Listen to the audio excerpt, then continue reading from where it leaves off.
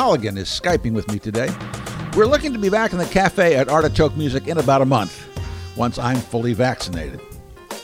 You may know George Colligan as a jazz pianist, a composer, a teacher, and valued member of several internationally known ensembles. On his new album, Long-Term Goals, with his band Theoretical Planets, he's a leader and a drummer. Most of the ensemble is made up of former PSU students of his, but they play like they've been together forever. That's all pretty unique in the world of music, and it takes a lot of talent to pull it off. And that's what George Colligan does. He's peripatetic, but he took some time to be with us.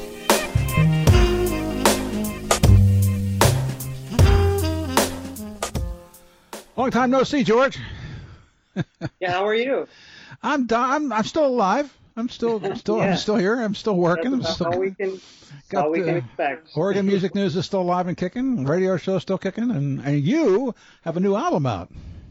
I do. Yeah. Yes, my newest album is, and I don't mean to be one of those people, but I think it's my 34th. Wow.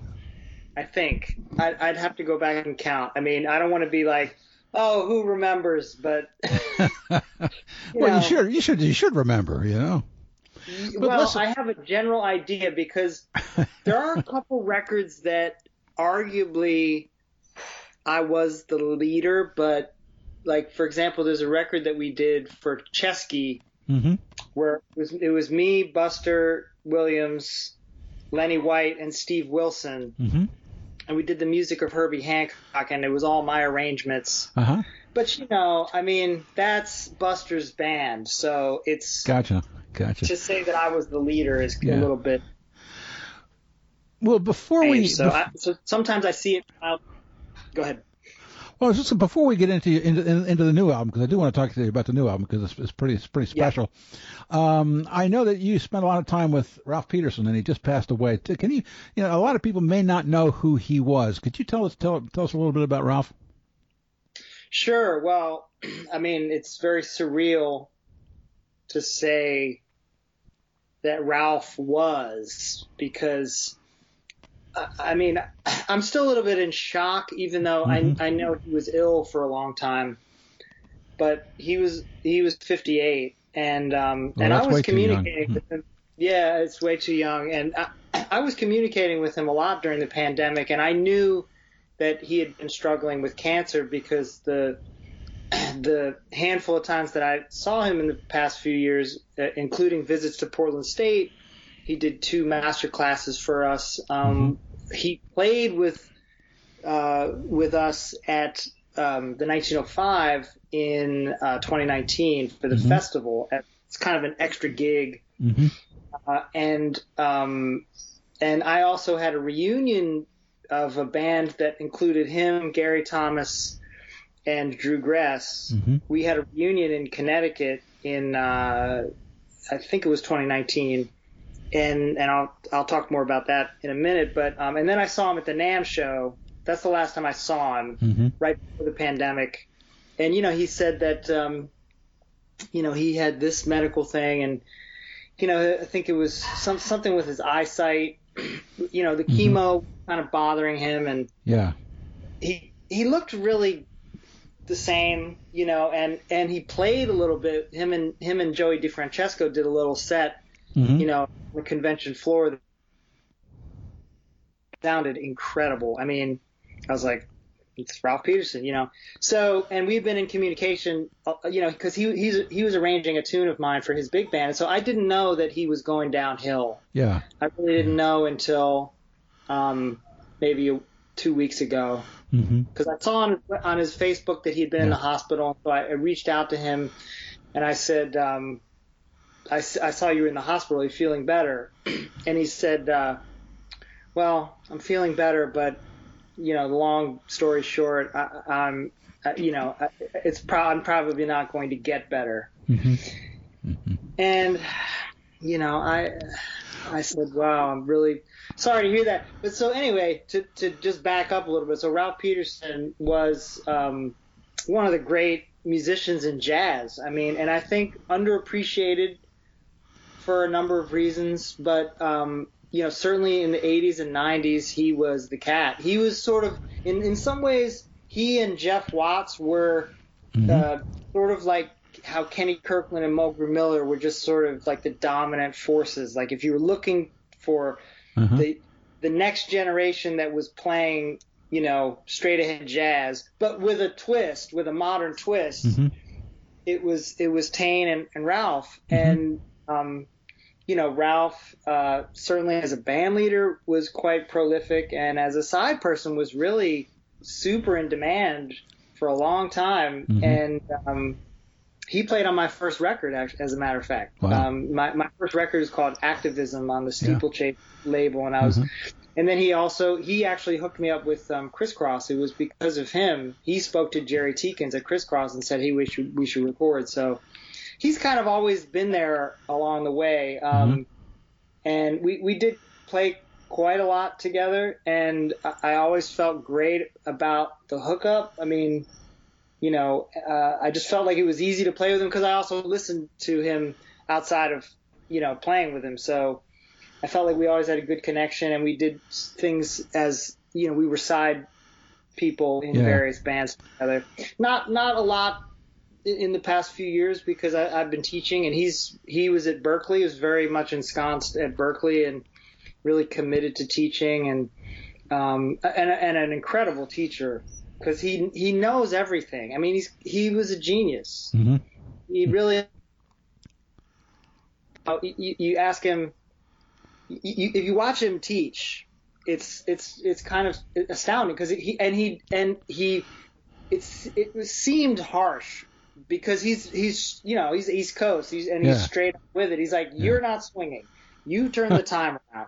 You missed but he does it out of love. He does it out of care for the music, and it's just because he takes it seriously. So he was an inspiration, and he's one of those people that when people of my generation and people who came up in the 90s or whatever, when you say Ralph, we talk about drummers and you just say Ralph. It's like you say Jeff Watts, you say Tane.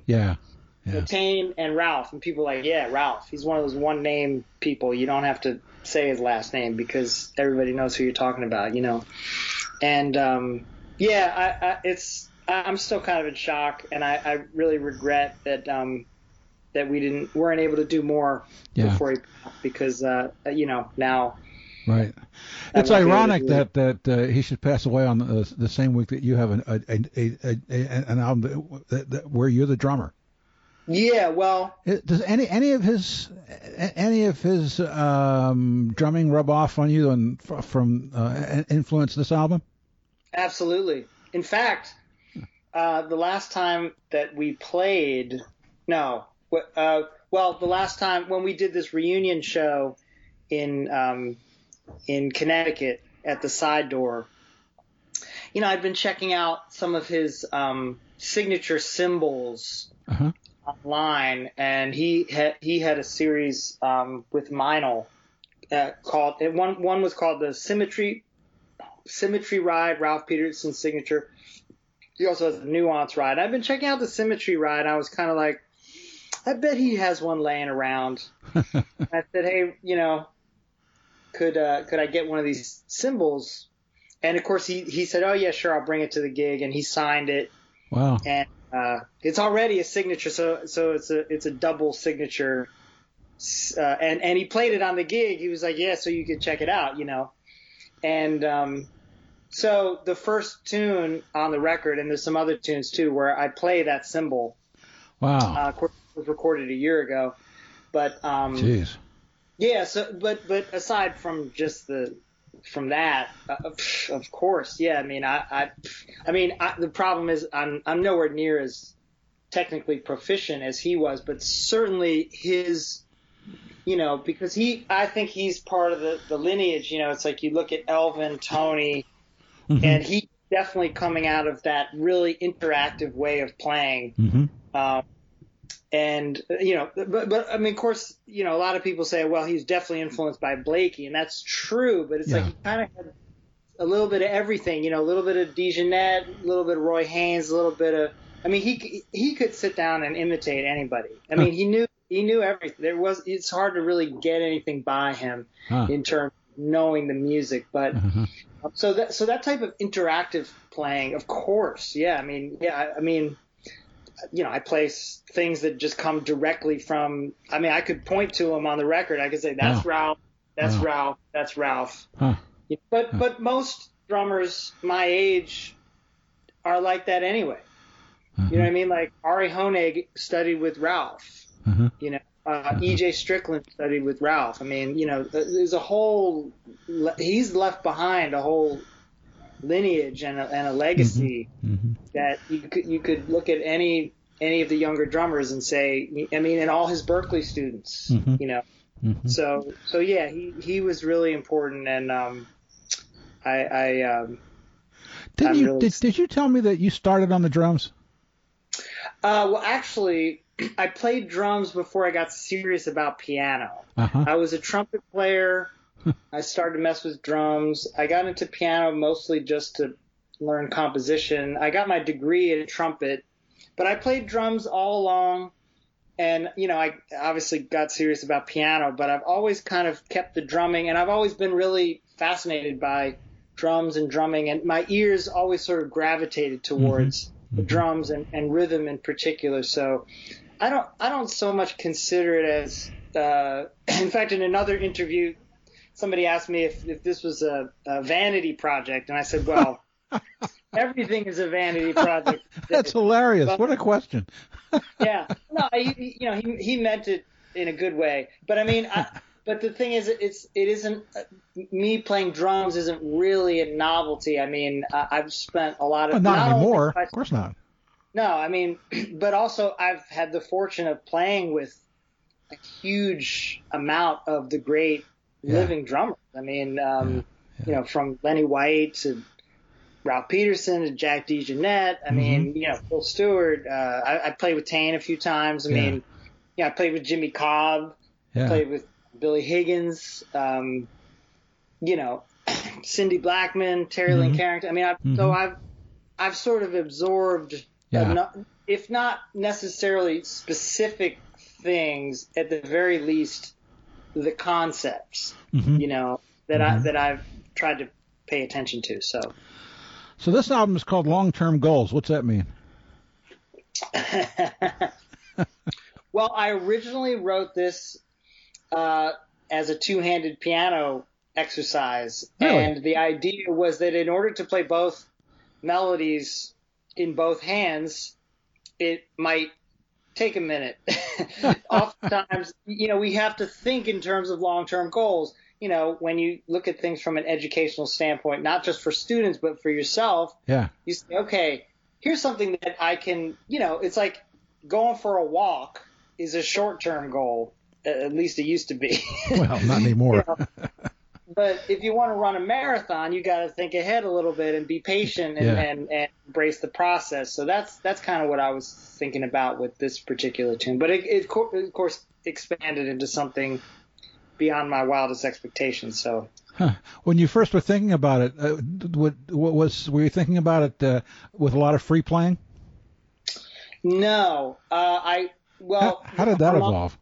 Harmonic, well, maybe free in a different way, because I sort of conceived it as more like not so much like, if we want to talk about the 80s again, you know, some of the M-bass music was really influential on me, you know, Steve Coleman and Greg Osby, and I listened to that stuff a lot. And so that's sort of, you know, they have a lot of different ways of thinking about improvisation, and as opposed to thinking about chord changes and a bass line, this is more almost like an ostinato, you know, and so it isn't so much about, oh, you have to play these changes. It's more about playing off the bass line and playing off the rhythm, and then beyond that, it is more free.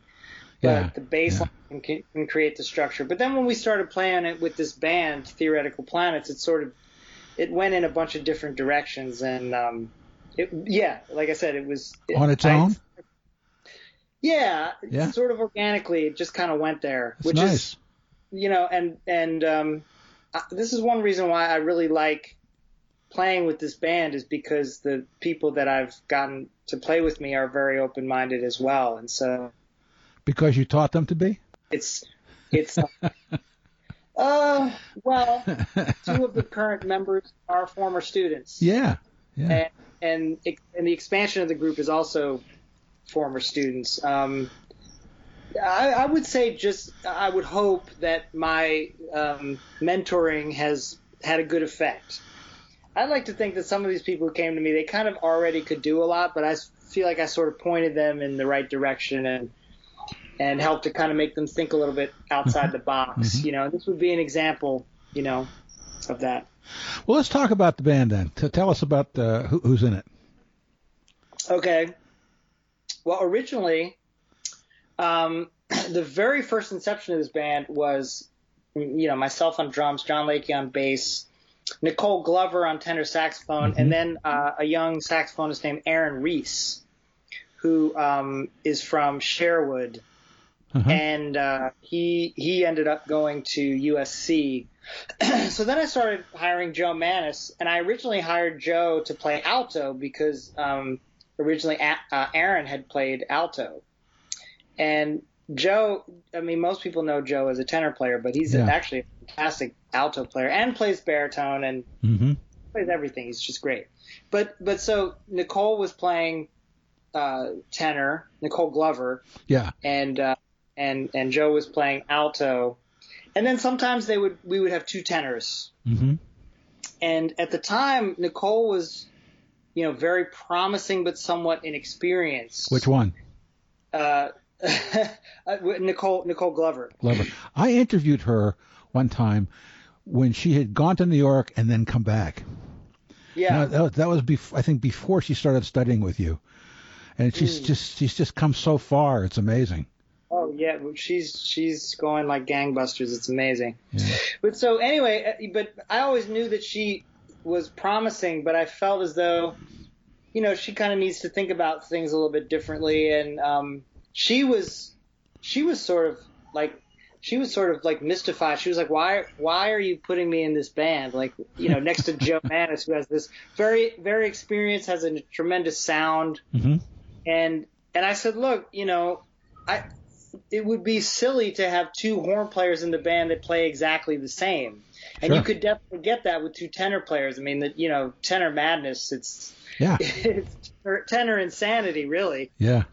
Because the whole tenor thing is such a, so much competition and one-upsmanship. But Nicole, she is definitely can play very aggressively, mm-hmm. but she's very musical too. So I really liked the contrast between Joe and Nicole Glover. I thought it was like, oh, this is great. It could just you can go, each soloist goes a different place. It's not just the same thing all the time. So I was really happy with that. And I think that helped her to really flourish and find her own way, and feel mm-hmm. confident about what she was doing. And of course she's like a whole different player now. It's insane what she's doing. So, and then when she left town, I was like, well, I still want to keep this going. So then, Nicole McCabe came along, and mm-hmm. She also showed a lot of promise from the beginning.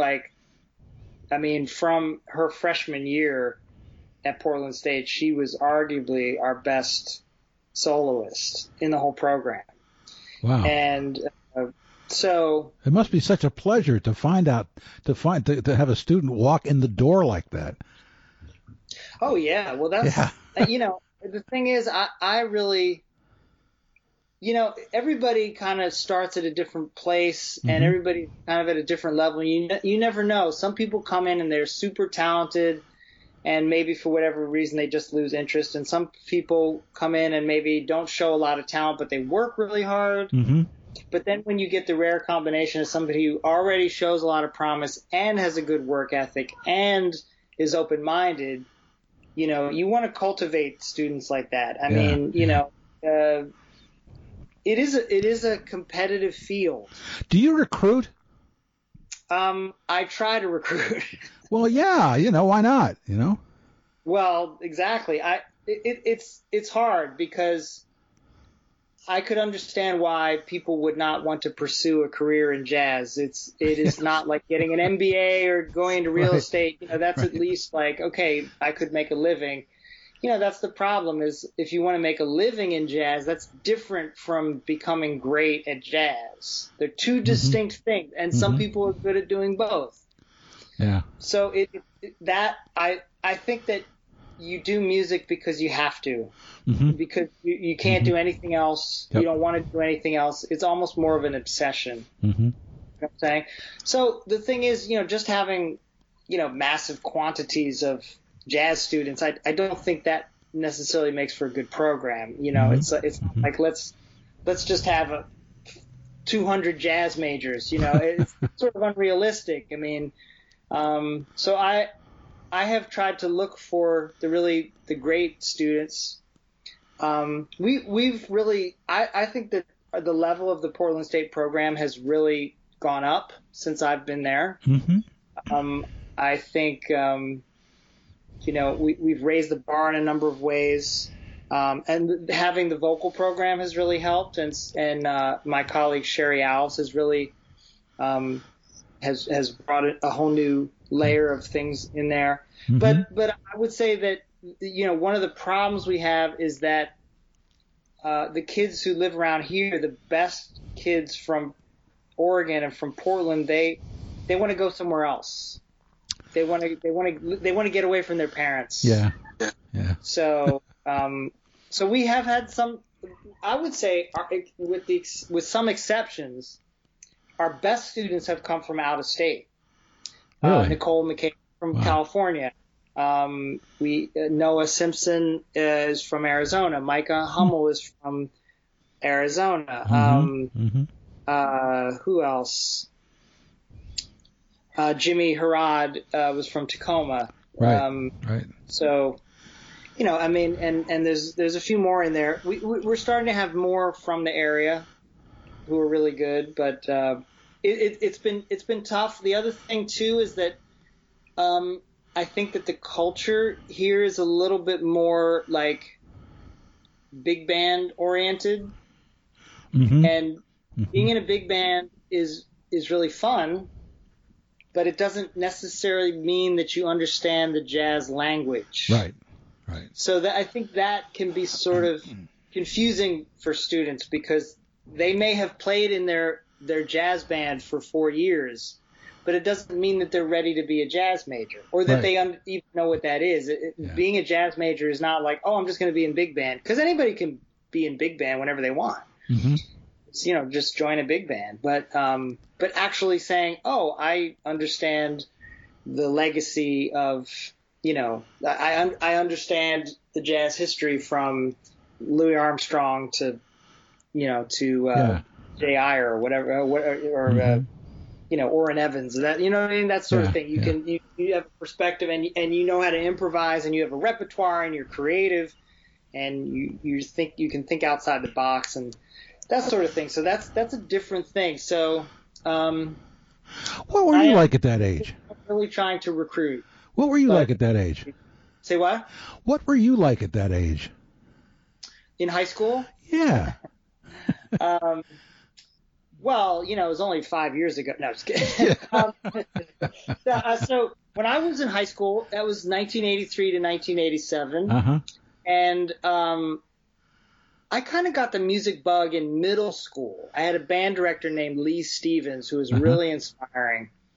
And he really got me not just into practicing, but into listening to music. So in high school, I was doing a lot of listening, and I was trying to get my trumpet playing together.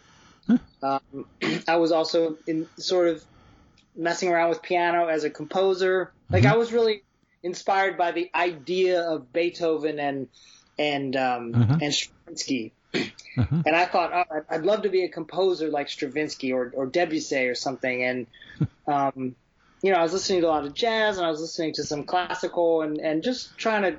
The listening experience was different because it was limited to either your record collection, right, which you had to buy or sign out of the library, or if you wanted to be slick and record some albums on cassette so that you could So, that type of thing, which wasn't super kosher, but or tape stuff off the radio. So you have the radio, cassettes, and then of course CDs were starting to become the thing. But you kind of you cherished your music collection a little bit more. So you listen to the same things over and over rather than like, let me listen to this for 5 seconds. Let me listen to this for 5 seconds. Right. So I was doing a lot of really concentrated listening and with very little guidance because there wasn't really anybody in Columbia, Maryland who, knew a whole lot about jazz. Well, you're right about that. You know what I'm saying? I'm from Baltimore. I know that. Right. So, I mean, once I went to Peabody, when I finally attended Peabody and was in Baltimore, then I started to make the rounds. A good friend of mine named Alex Norris, who went to I went to Centennial High School, he went to Hammond High School, and he was probably him and just a handful of other people knew anything about jazz, and we were both at Peabody together. And he took me under his wing, and he would bring me around to the clubs like Sportsman's and the Closet right before it closed. And I used to see Gary Bartz at the Closet. Yeah, I only made it there once. Yeah, it was literally like right before they closed. But didn't we live in the same building at different times? Possibly. The Severn? Were you on? Say what? The Severn. Well, I was on Reed Street. I thought because they're right at the corner of Monument and Cathedral. I thought you lived in that building. Maybe it's somebody else. Oh well. It's the base same area. Yeah. But so you didn't. Were you near the Belvedere?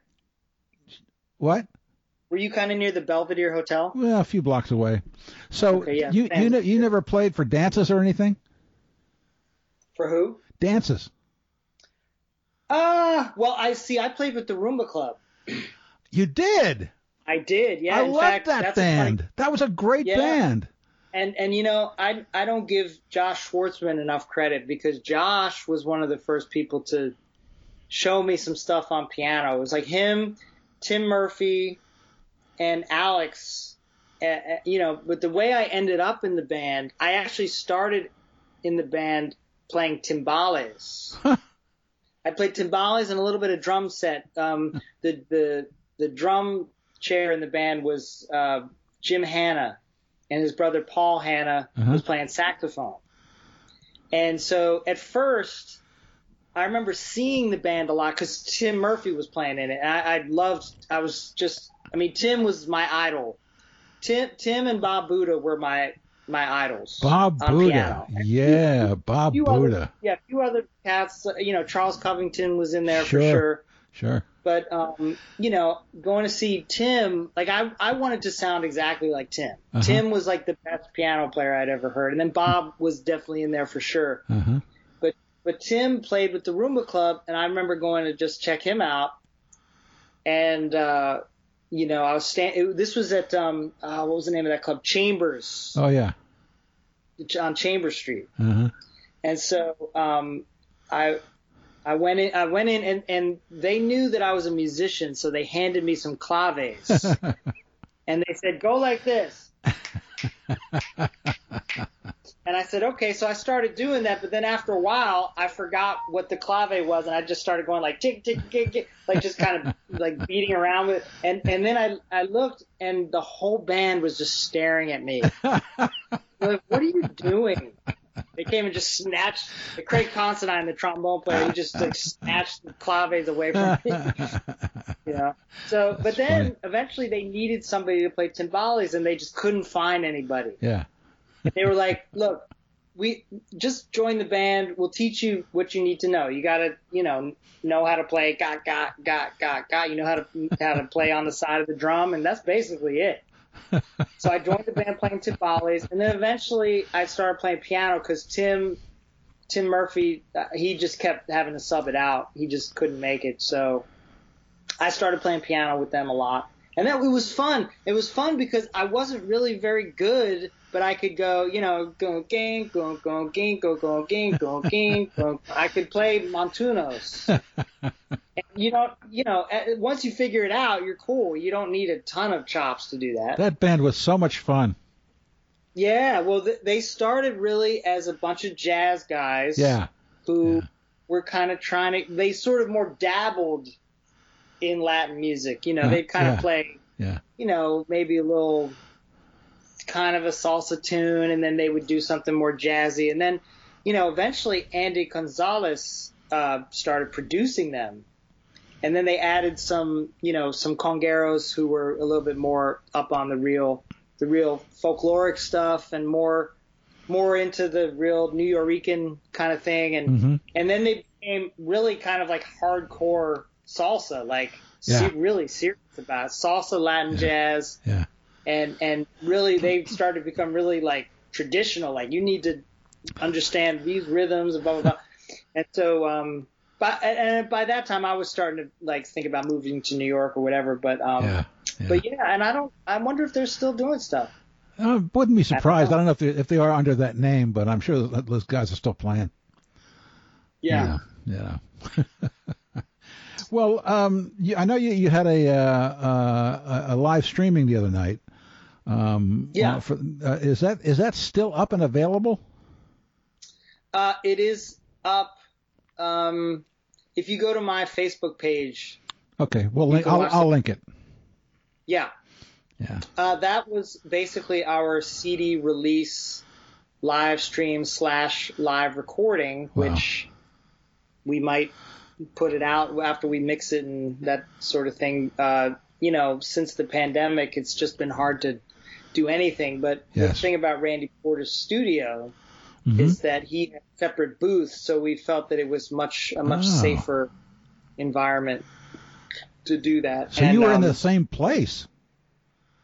We were all in the same place. Wow, yes. Lucky you. And he had the video hooked up, but everybody's distanced, and people who needed to wear masks wore masks, and Randy's pretty strict, so. But it came out great. I mean, the thing about Randy as an engineer, I mean, of course, everybody knows Randy's a great pianist. But as an engineer, there's a certain level because he's got great ears. So, I mean, to tell you the truth, I'm happy with the sound on the video. I mean, you could probably just put that out. But of course, I'd like to go in and say maybe mix it, master a little bit. But yeah, it's great working with somebody who's really highly musical and understands what we're doing, and so that that was to celebrate the release of the new album on the PJCE label, but also I incorporated again some other Noah Simpson, who's a former student, and a current student whose name is Anna Meyer. She's a really wonderful vocalist.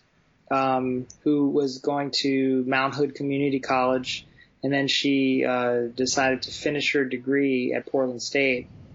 And I don't think she really sang much jazz before she was at Mount Hood.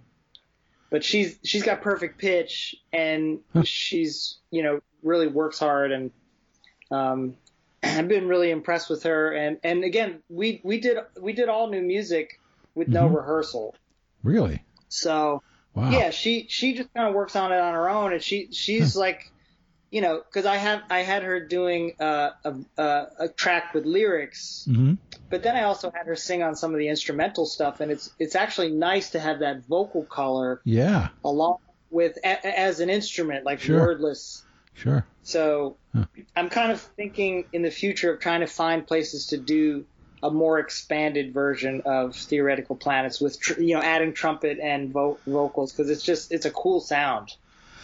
How do you got the right? Sorry, go ahead. Yeah. How do you decide what instrument you want to play from day to day? Me? Yeah. Well, I kind of just wander around the house, and whatever instrument I'm near, I might pick out a few things. I'm working on my bass playing. I mean. That's really hard. But I don't know if you know Bob Mover, but Bob Mover he's starting a school, and he asked me to make some backing tracks. And I'm playing drums, piano, and bass on all the tracks. Right now it's at least 50 tracks. Wow. Amazing. Because it's for his school, so it's all these like backing tracks, like for standards and Coltrane tunes and things like that. And it's been a challenge, but it's been a learning experience to, especially with the bass, to try to get that to an acceptable level. And I should probably apologize to all the bass players that I've ever played with, because I feel like I used to be really hard on bass players. I was like, man, you can't play that in tune. And now I'm like, how do you ever play in tune? It's impossible. It cannot be done, You talking about acoustic bass? Yes. Yeah. Mm-hmm. Yeah. I think the trick is you have to be a ventriloquist, like Captain. Yeah, right, exactly. Mm-hmm. Yeah. I tried to get him to come on here, and with his ventriloquist dummy, but he wouldn't do it. You mean Captain? Dave Capteen. Yeah. I think I saw one of those videos that he posted. If you looked at Dave Capteen and said that he does ventriloquism, I'd never. Oh no. Would never believe that. Not at all. Yeah. Well, listen, George, congratulations on the album, and I appreciate you giving us this time. Thanks, no problem. Always nice to talk with you. All right, well. And and like I always say at the end of these things, that's entertainment.